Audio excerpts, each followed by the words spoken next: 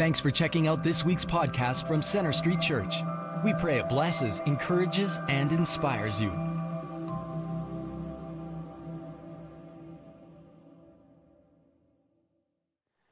Greetings to all of you. This weekend, we are starting off our summer series that revolves around the questions Jesus asked in the Gospels. Well, if we were to cover all of the questions, this is going to be a very long summer series. So instead, we're going to focus on some of the important questions this summer. In fact, 8 of them. I want to welcome all of us here at Center Street Church, those of us here at Central Campus, as well as those watching from our campus in Northwest Calgary, Bridgeland, Airdrie, and South Calgary. I also want to welcome our online viewers as well. Well, if you've been in church long enough, you heard that Jesus is the answer to everything. Interestingly, Jesus did not present himself as the Bible answer man, but rather you see him as the great questioner. Asking questions was Jesus' most common teaching style. He followed the model of the rabbis. Jesus does not give us a neat list of 10 ways to walk closer with God, but instead, he comes up with probing questions. Even when others asked Jesus a question, his usual response was to counter them with a question of his own. The questions Jesus asked have a lot in common with another of his favorite teaching tool, the parables. Both the questions as well as the parables were serving one purpose: to bring reflection. Jesus was not spoon-feeding spiritual truths. He was not pounding people with hard-hitting sermons. He's not offering simplistic pat answers. But rather, we see Jesus uses questions to make people think hard and guide them in the process of discovery. Jesus' ultimate goal was not to supply information, but to bring transformation. So with this intent, he asked a range of questions in the Gospels. And I believe Jesus continues to ask us questions today. Our modern-day evangelical Christianity focuses so much on giving answers to the world. And I'm not discrediting it. It is important that we offer meaningful answers. But we sure can learn from Jesus' method and use the art of questioning in spiritual conversations. For many times, it is not a clever answer, but a well-directed question that will have a lasting impact. For the most part, answers tend to close, but questions create an opening. That's why the word question contains the word quest. It sends you on a journey of discovery. So this summer, we will reflect on some of the crucial questions of Jesus, and it will challenge us to reflect, ponder, and discover the life God desires for all who are part of his kingdom. To start off this series, I've chosen the most important of all questions that Jesus ever asked. And this question revolves around his identity. All other questions hinge on this one question: who is Jesus? Everything else in our life will depend on how we respond to this one question. I'm going to ask us to stand as we read our text for today from Matthew chapter 16, verses 13 to 20.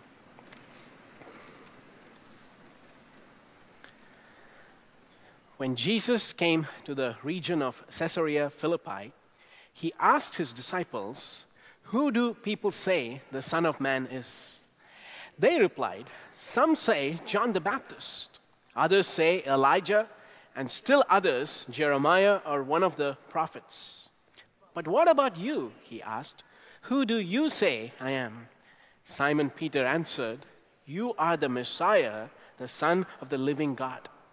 Jesus replied, "Blessed are you, Simon, son of Jonah, for this was not revealed to you by flesh and blood, but by my Father in heaven. And I tell you that you are Peter, and on this rock I will build my church, and the gates of Hades will not overcome it. I will give you the keys of the kingdom of heaven. Whatever you bind on earth will be bound in heaven, and whatever you loose on earth will be loosed in heaven." And he ordered his disciples not to tell anyone that he was the Messiah. Lord, as we come to you, we know that we are wrestling with a very important, fundamental question. And we know that there's such confusion around this question in the culture that we live in today. So we ask that you will speak to us and reveal to us your true identity. Those of us here who do not have a personal relationship with Jesus will receive a revelation of who you are. And I pray for the rest of us who do claim that we have a relationship with Jesus, that we will be even more drawn closer to you. As we understand who you are, let it have a profound impact on how we live our life for you. So we commit this time to you, God. Lead us by your Spirit and speak to us in a powerful way. But we ask this in the name of our Lord and Savior Jesus Christ. Amen. You may be seated.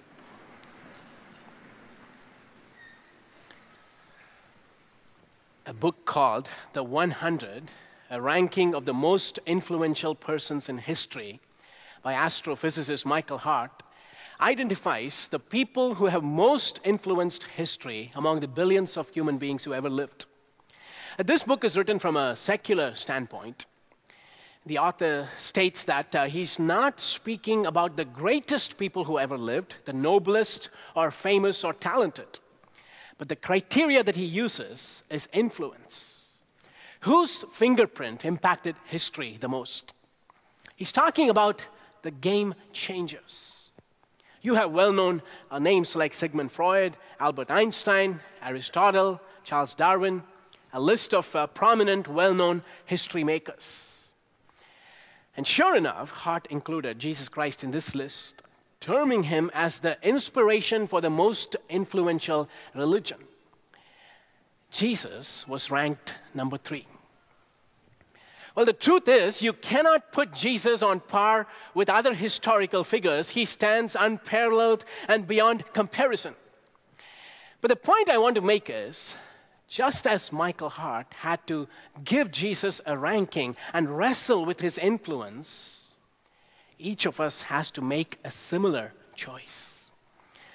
Every single person in this universe has to answer the question, how influential is Jesus Christ? Not just in history, but how influential is he in your life?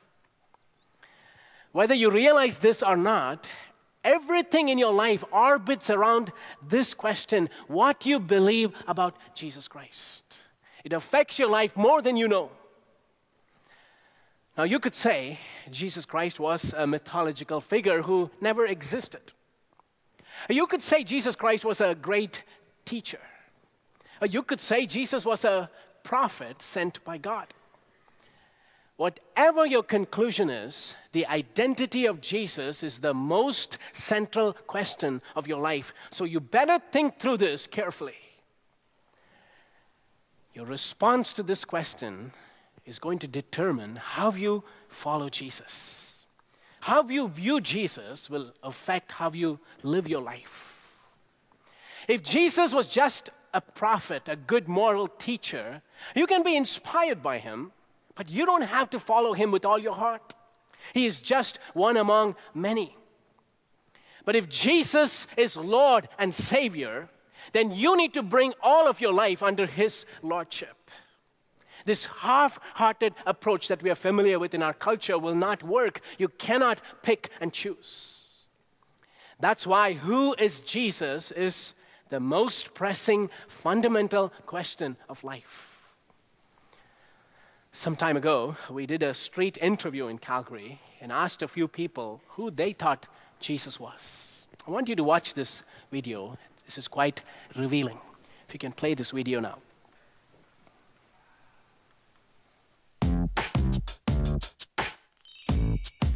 Do you believe that there was a historical Jesus, a man who walked on the earth? Yes. Yeah? Yeah, I think so. I think it's kind of hard for us to imagine him in this world, but I think, yeah, he did walk the world. I've kind of heard both sides of the tale. I've heard some people say, you know what, he didn't actually exist, but I believe that whether he existed or not, the story is pretty compelling. I do believe that Jesus walked the earth. Yeah, there probably was. And maybe some of the stories were exaggerated about it. What about Jesus? Was he a real person? Yeah, actually, if you look at it, there's more proof that Jesus existed than Julius Caesar. So, yeah. Yeah.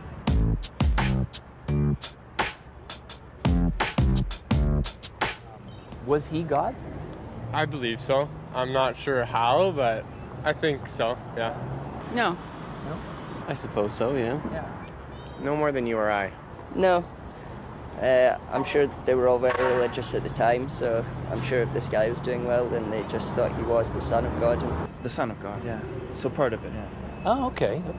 I don't think so. I don't think God would be represented by a human. I don't think God has kids. I don't think he's the kid of anyone. So, yeah, I think it's no. Jesus was a prophet. So, yeah. 2,000 years ago, Jesus himself posed this question about his identity to his disciples. So that is our text for today. Verse 13 of our text opens with these words. When Jesus came to the region of Caesarea Philippi, he asked his disciples, "Who do people say the Son of Man is?" Now, the location where Jesus is asking this question is pretty significant. It becomes the backdrop for our text. Jesus took his disciples away from familiar territory to 25 miles north of the Sea of Galilee to a place called Caesarea Philippi. This was a Gentile territory and was considered to be the forbidden city.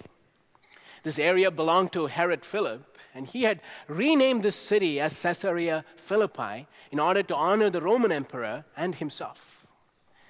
Caesarea Philippi was also a religious center, a place of spiritual diversity. There were remains in this city of the worship of the Syrian god Baal. Also, there was active worship taking place in that city of the Greek fertility god Pan. And because this was a fertility cult, all kinds of sexual orgies were associated with it. Along with that was this grand temple in the city dedicated to Emperor Caesar Augustus to demonstrate the supreme power of Rome. So it is in a pagan place where there was a plurality of spiritual beliefs, Jesus raises this question about his own identity. Who do people say that I am? What do their Facebook updates tell about me? Now look at the response of the disciples in verse 14. They replied, "Some say John the Baptist, others say Elijah, and still others Jeremiah or one of the prophets." You know, like most people today, people during Jesus' time had good things to say about Jesus. And they saw him as a prophetic figure. Some thought John the Baptist, who was beheaded, had come back to life. Some viewed Jesus as a prophet like Elijah or Jeremiah. They held him in high esteem, but they woefully fell short of grasping his true identity. As we translate this to our 21st century, no sensible person would ever deny the existence of Jesus. No credible historian would ever question the historicity of Jesus. Many people still hold Jesus in high regard, but they fall woefully short of grasping his true identity. One of the proponents of the popular cultural Hollywood view of Jesus is Deepak Chopra, the famous New Age guru. And he wrote a book called The Third Jesus. And Chopra told the media on the launch of this book, "I want to offer the possibility that Jesus was truly, as he proclaimed, a savior. Not the savior, not the one and only Son of God. Rather, Jesus embodied the highest level of enlightenment." And Chopra went on to say, Jesus spent his brief adult life describing it, teaching it, and passing it on to future generations. Jesus intended to save the world by showing others the path to God consciousness. And just in case you're not familiar with what God consciousness means, in Chopra's view, God consciousness is basically realizing that you are inherently divine. It comes from a Hindu pantheistic philosophy. So in essence, what Deepak Chopra is saying is, Jesus attained enlightenment when he discovered his own divinity, and so could you and I. You know, it is sad that in North America, the most popular section of a bookstore is the one on New Age spirituality. From Oprah to Chopra, we have all kinds of people here distorting the view of who Jesus is in a pluralistic society. So on the day in Caesarea Philippi, Jesus heard from his disciples what was the popular view. But Jesus was more interested in finding out about what his disciples thought who he was. So Jesus turned to his disciples and he asked them the same question. Verse 15. But what about you, he asked, who do you say I am? The emphasis here is strong on the word you. This is personal. Now, I've heard from you about what you think others say that I am. You've been with me now close to 2 years, seen my miracles, heard my teachings, lived with me. What is your conclusion? How are you going to rank me? Jesus wanted his disciples to verbalize their commitment. Peter functions as the spokesperson for the entire group, and he comes up with a crystal clear confession. No beating around the bush. Peter hits a home run. Look at verse 16. Simon Peter answered, you are the Messiah, the Son of the living God. If you read Matthew's gospel, until this point, no individual had directly referred to Jesus as the Messiah. And Peter says here, you are the Christ. Look at the definite article. There is no one else. Jesus is the Christ, the Messiah, the anointed one. All along, the Jews were hoping that there will come a king in the lineage of David who will overthrow all their oppressors and establish God's kingdom. For several prophecies in the Old Testament speak of the establishment of David's throne forever. The Messiah was a royal figure who was seen as the person who would destroy the enemies of Israel. And Peter proclaimed here that Jesus is the king. And where does he do this? In Caesarea Philippi. And that adds to the significance of this confession. Caesar Augustus was the emperor of Rome. Philip was ruling over the area of Galilee. But the true king, the royal Messiah, is not Caesar, it's not Philip, none of these distinguished, renowned figures towering over the landscape. But the real king is this humble carpenter turned rabbi named Jesus. So that is a significant confession in the first century world in light of the reality of their circumstances. The Messiah came not to establish a political rule, but to save people from their sins. Jesus, the Messiah, was a spiritual deliverer who came not just for the Jews, but for the whole world. So Jesus is the world's Savior. Peter also says there that Jesus is the Messiah and the Son of the living God. Caesarea Philippi, as I told you, was a place of pagan worship. And you could see statues of Baal and Pan and even Caesar all being worshipped as gods. But Jesus, in complete contrast, is the Son of the living God. Once again, it highlights the special relationship between Jesus and God the Father. He is the one and only Son. So in a syncretistic place like Caesarea Philippi, Peter highlights the uniqueness of Jesus. Jesus is the one and only King who deserves praise and worship. Jesus is the one and only Son of God who shares a special relationship with God the Father. Now look at Jesus' response to Peter. Jesus commends Peter for this confession. Verses 17 and 18. Jesus replied, "Blessed are you, Simon, son of Jonah, for this was not revealed to you by flesh and blood, but by my Father in heaven. And I tell you that you are Peter, and on this rock I will build my church, and the gates of Hades will not overcome it." Jesus applauds Peter's confession. Peter did not arrive at this truth by poring over books or doing a Google search on the internet.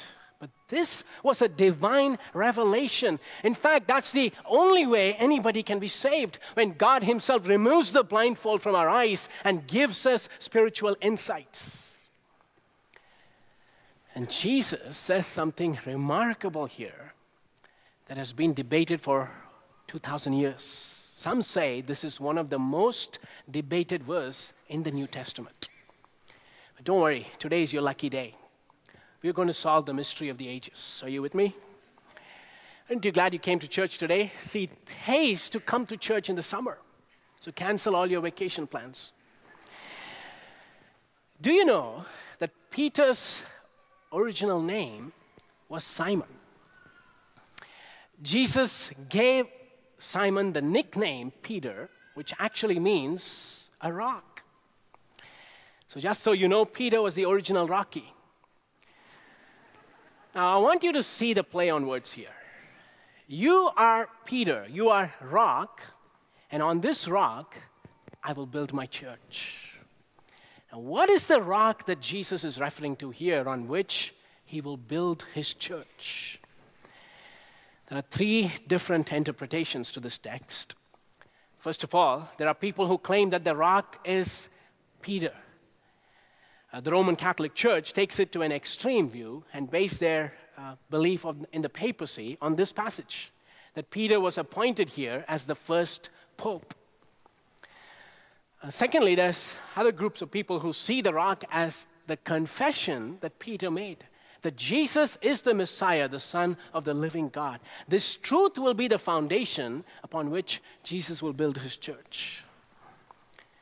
And there are others who claim that the rock is Jesus himself. He is the foundation upon which the church will be built. Now, you can make a really good case for all three interpretations. So that's why this is such a controversial text. But based on my study, this is what I conclude, and this is my personal view, and I admit it, that I may possibly be wrong.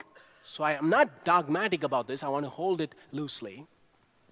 First of all, we have to realize that we are dealing with metaphors here, and they are intended to make a point.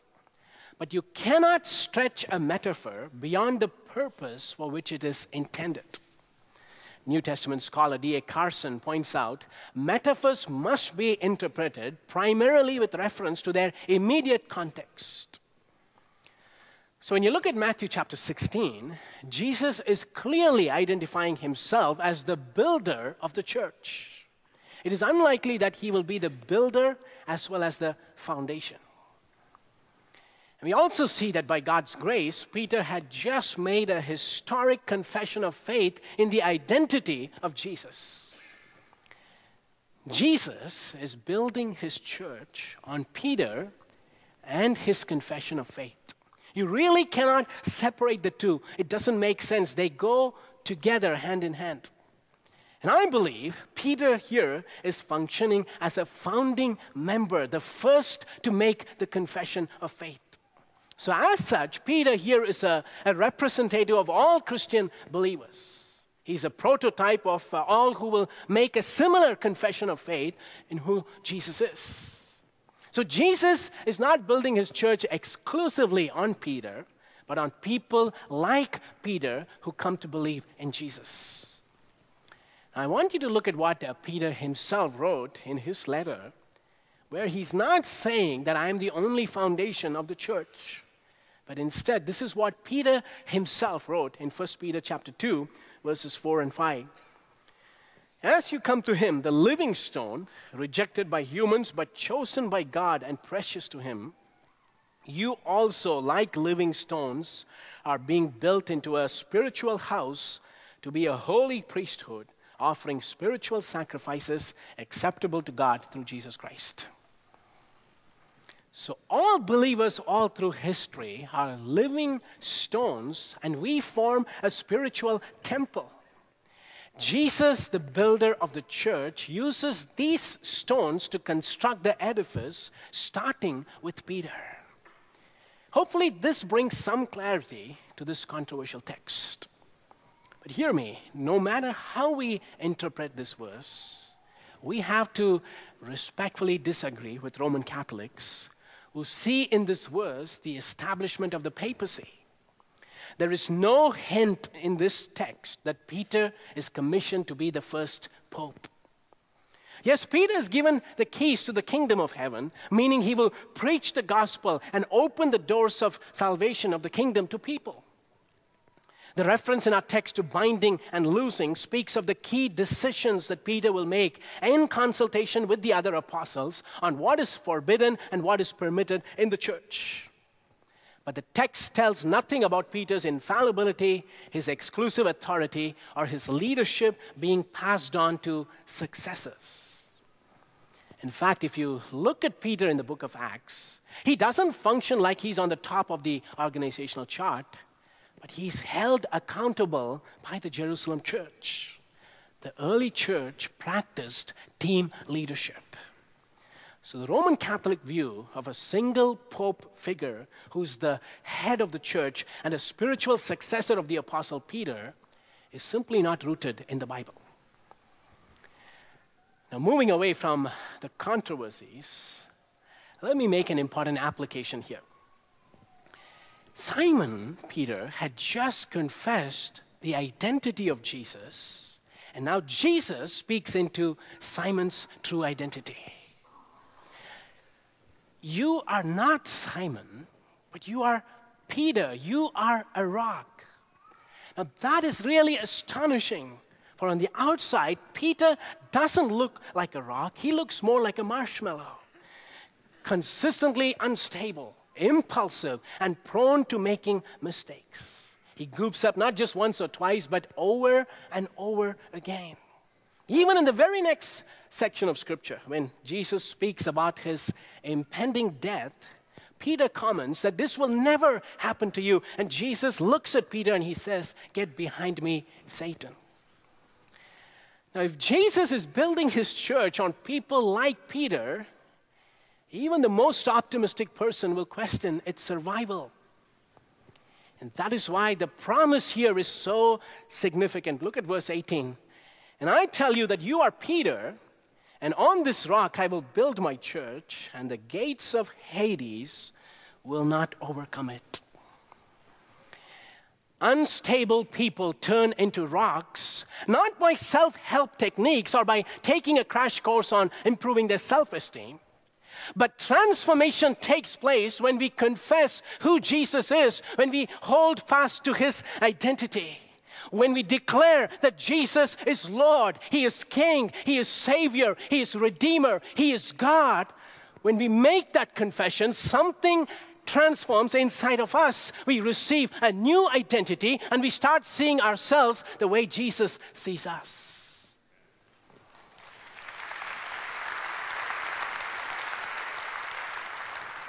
And we are not defined by our sin or our weakness or our failures, but by who Jesus says we are. These are the people Jesus is using to build his church, and the gates of Hades will not prevail against them. The word used there for Hades literally means death. The life that Jesus has given to his church can never be extinguished. Now, why is this question so significant? Who do you say I am? Because how we respond to this question will determine our identity as a church. If you have a low view of Jesus, when the church falls into the trap of syncretism, liberalism, and starts viewing Jesus as merely a moral teacher or one among many paths to salvation, we forfeit his promise. Jesus is not going to build a church that compromises on his identity. See, when we hear about church decline in Europe and North America, it is not because of Jesus' failure to build his church. It is the church's failure to uphold the identity of Jesus. A church that compromises on the identity of Jesus is not going to survive very long. But when we do hold on to the identity of who Jesus is, the church becomes an invincible force, and all of the forces of darkness will not be able to extinguish the life that is in that church.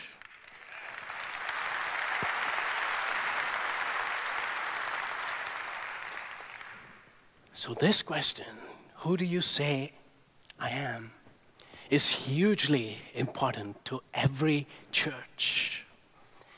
And Jesus is asking us today, Center Street Church, who do you say I am? And I tell you, we live in Caesarea Philippi, a world that is far from the one true God, worshiping idols, turning materialism, power, and sex into their gods. Pluralism, syncretism, and false beliefs are the order of the day. And the question for the North American church is, are we going to be carried away by the cultural view of Jesus, or are we going to hold on to the biblical view of Jesus? Our effectiveness as a church depends on which option we take. Jesus is building a group of people who know who he is, and they unashamedly confess the identity of Jesus. It is through all of us who make that kind of confession, Jesus advances his mission and builds his church. Individual churches may come and go, but the universal church, representing the faithful people of God, will remain until Jesus returns. And that is why I don't care about what the opinion polls say about church decline, what the statistics seem to be saying about our future. I don't fret about the negative perceptions of our culture about the church. The church cannot and will not falter because the builder is much stronger than all the oppositions put together.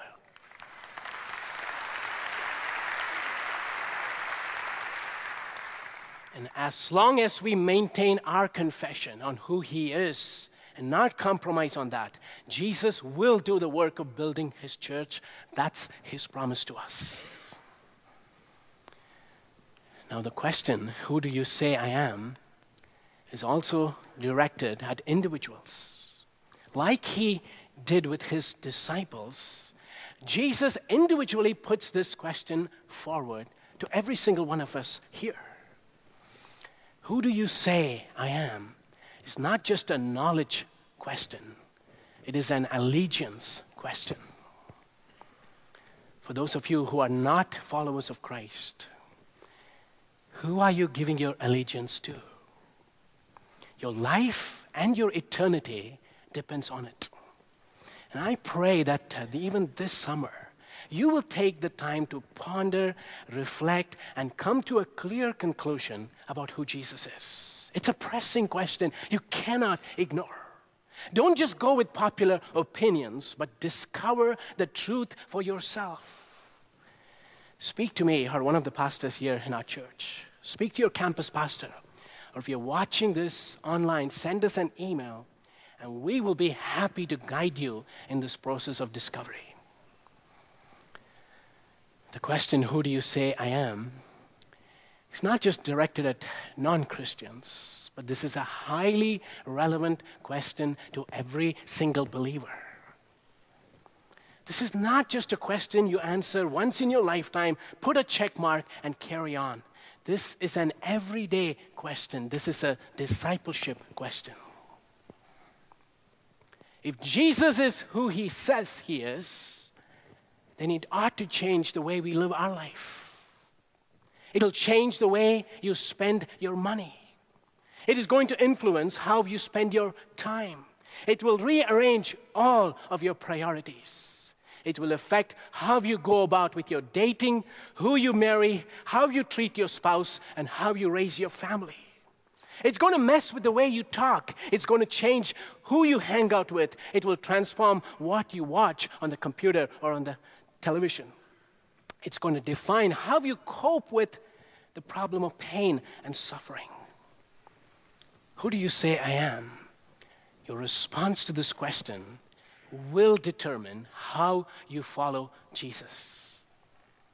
If you have something in your life that is explicitly outside of the will of Jesus, then you don't have the right understanding of who Jesus is. You don't comprehend his lordship. Pastor Tim Keller compares the lordship of Christ to a life quake. Just like when a huge truck goes over a tiny little bridge and the bridge quakes, in the same way when Jesus comes into a person's life, a life quake takes place. You can feel the reverberation. As a result, everything is reordered. Now, if Jesus was just a guru or a good moral teacher or merely a prophet, then he doesn't have full claim over your life. He doesn't have the right to rearrange your priorities. His influence in your life will be limited. You can follow him and still be entitled to some control over your life. But if you believe that he is the Lord of heaven and earth, then you cannot limit his rights over your life. In all aspects of your life, Jesus demands supremacy. You have no option but to give him full control. So I'm going to ask you to pause for a moment and reflect on this very moment. Have you fully surrendered all aspects and all areas of your life to Jesus Christ? Or are you holding on to your rights in some areas? Who do you say I am? How you respond to that question will determine how you will follow Jesus. I'm going to ask all of us to stand right now as we come to a close.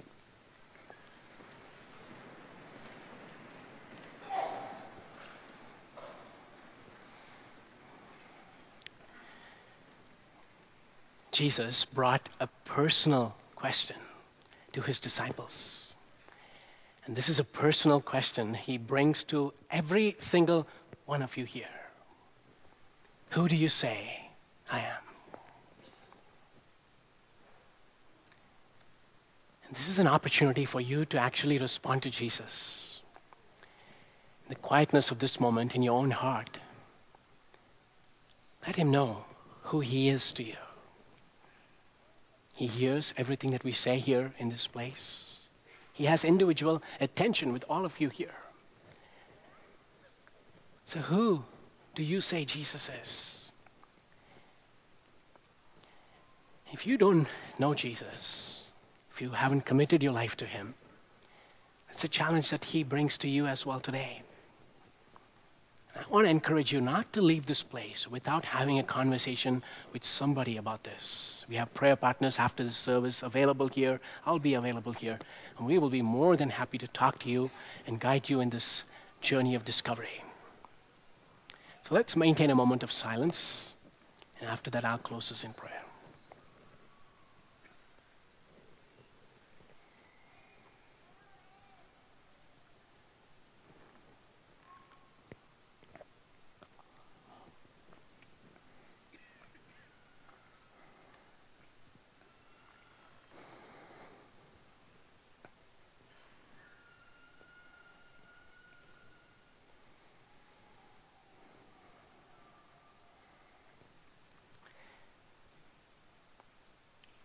Lord, we join with Peter, the Apostle Peter, today to make the same confession that you, Lord Jesus, are the Messiah, the Son of the living God.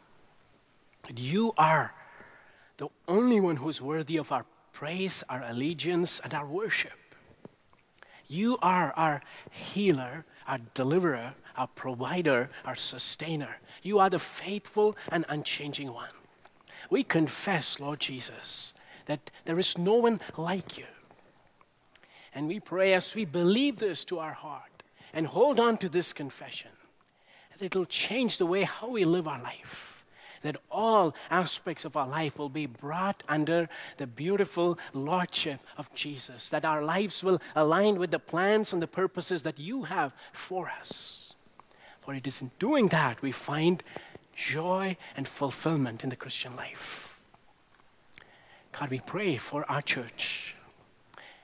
Living in a syncretistic world, we pray that we as a church will not compromise on the identity of who you are, that we will continue to proclaim and confess the true identity of Jesus, no matter what oppositions we face, even in the future. That through our confession, through our faithfulness, we pray, oh God, that you will build your church, advance your kingdom here in Calgary and all around the world. We want to see Jesus being magnified, adored, worshipped, that people in our city will come to know who he is. And even as we leave this place, may the grace of our Lord Jesus Christ, the love of our Heavenly Father, and the unfailing fellowship of the Holy Spirit may rest and abide with each and every one of us, both now and forevermore. Amen. Thanks for listening. We hope this message has impacted you. We'd like to challenge you to take it one step further and get connected. For any questions or prayer, please visit our website at cschurch.ca. You can also like us on Facebook or follow us on Twitter.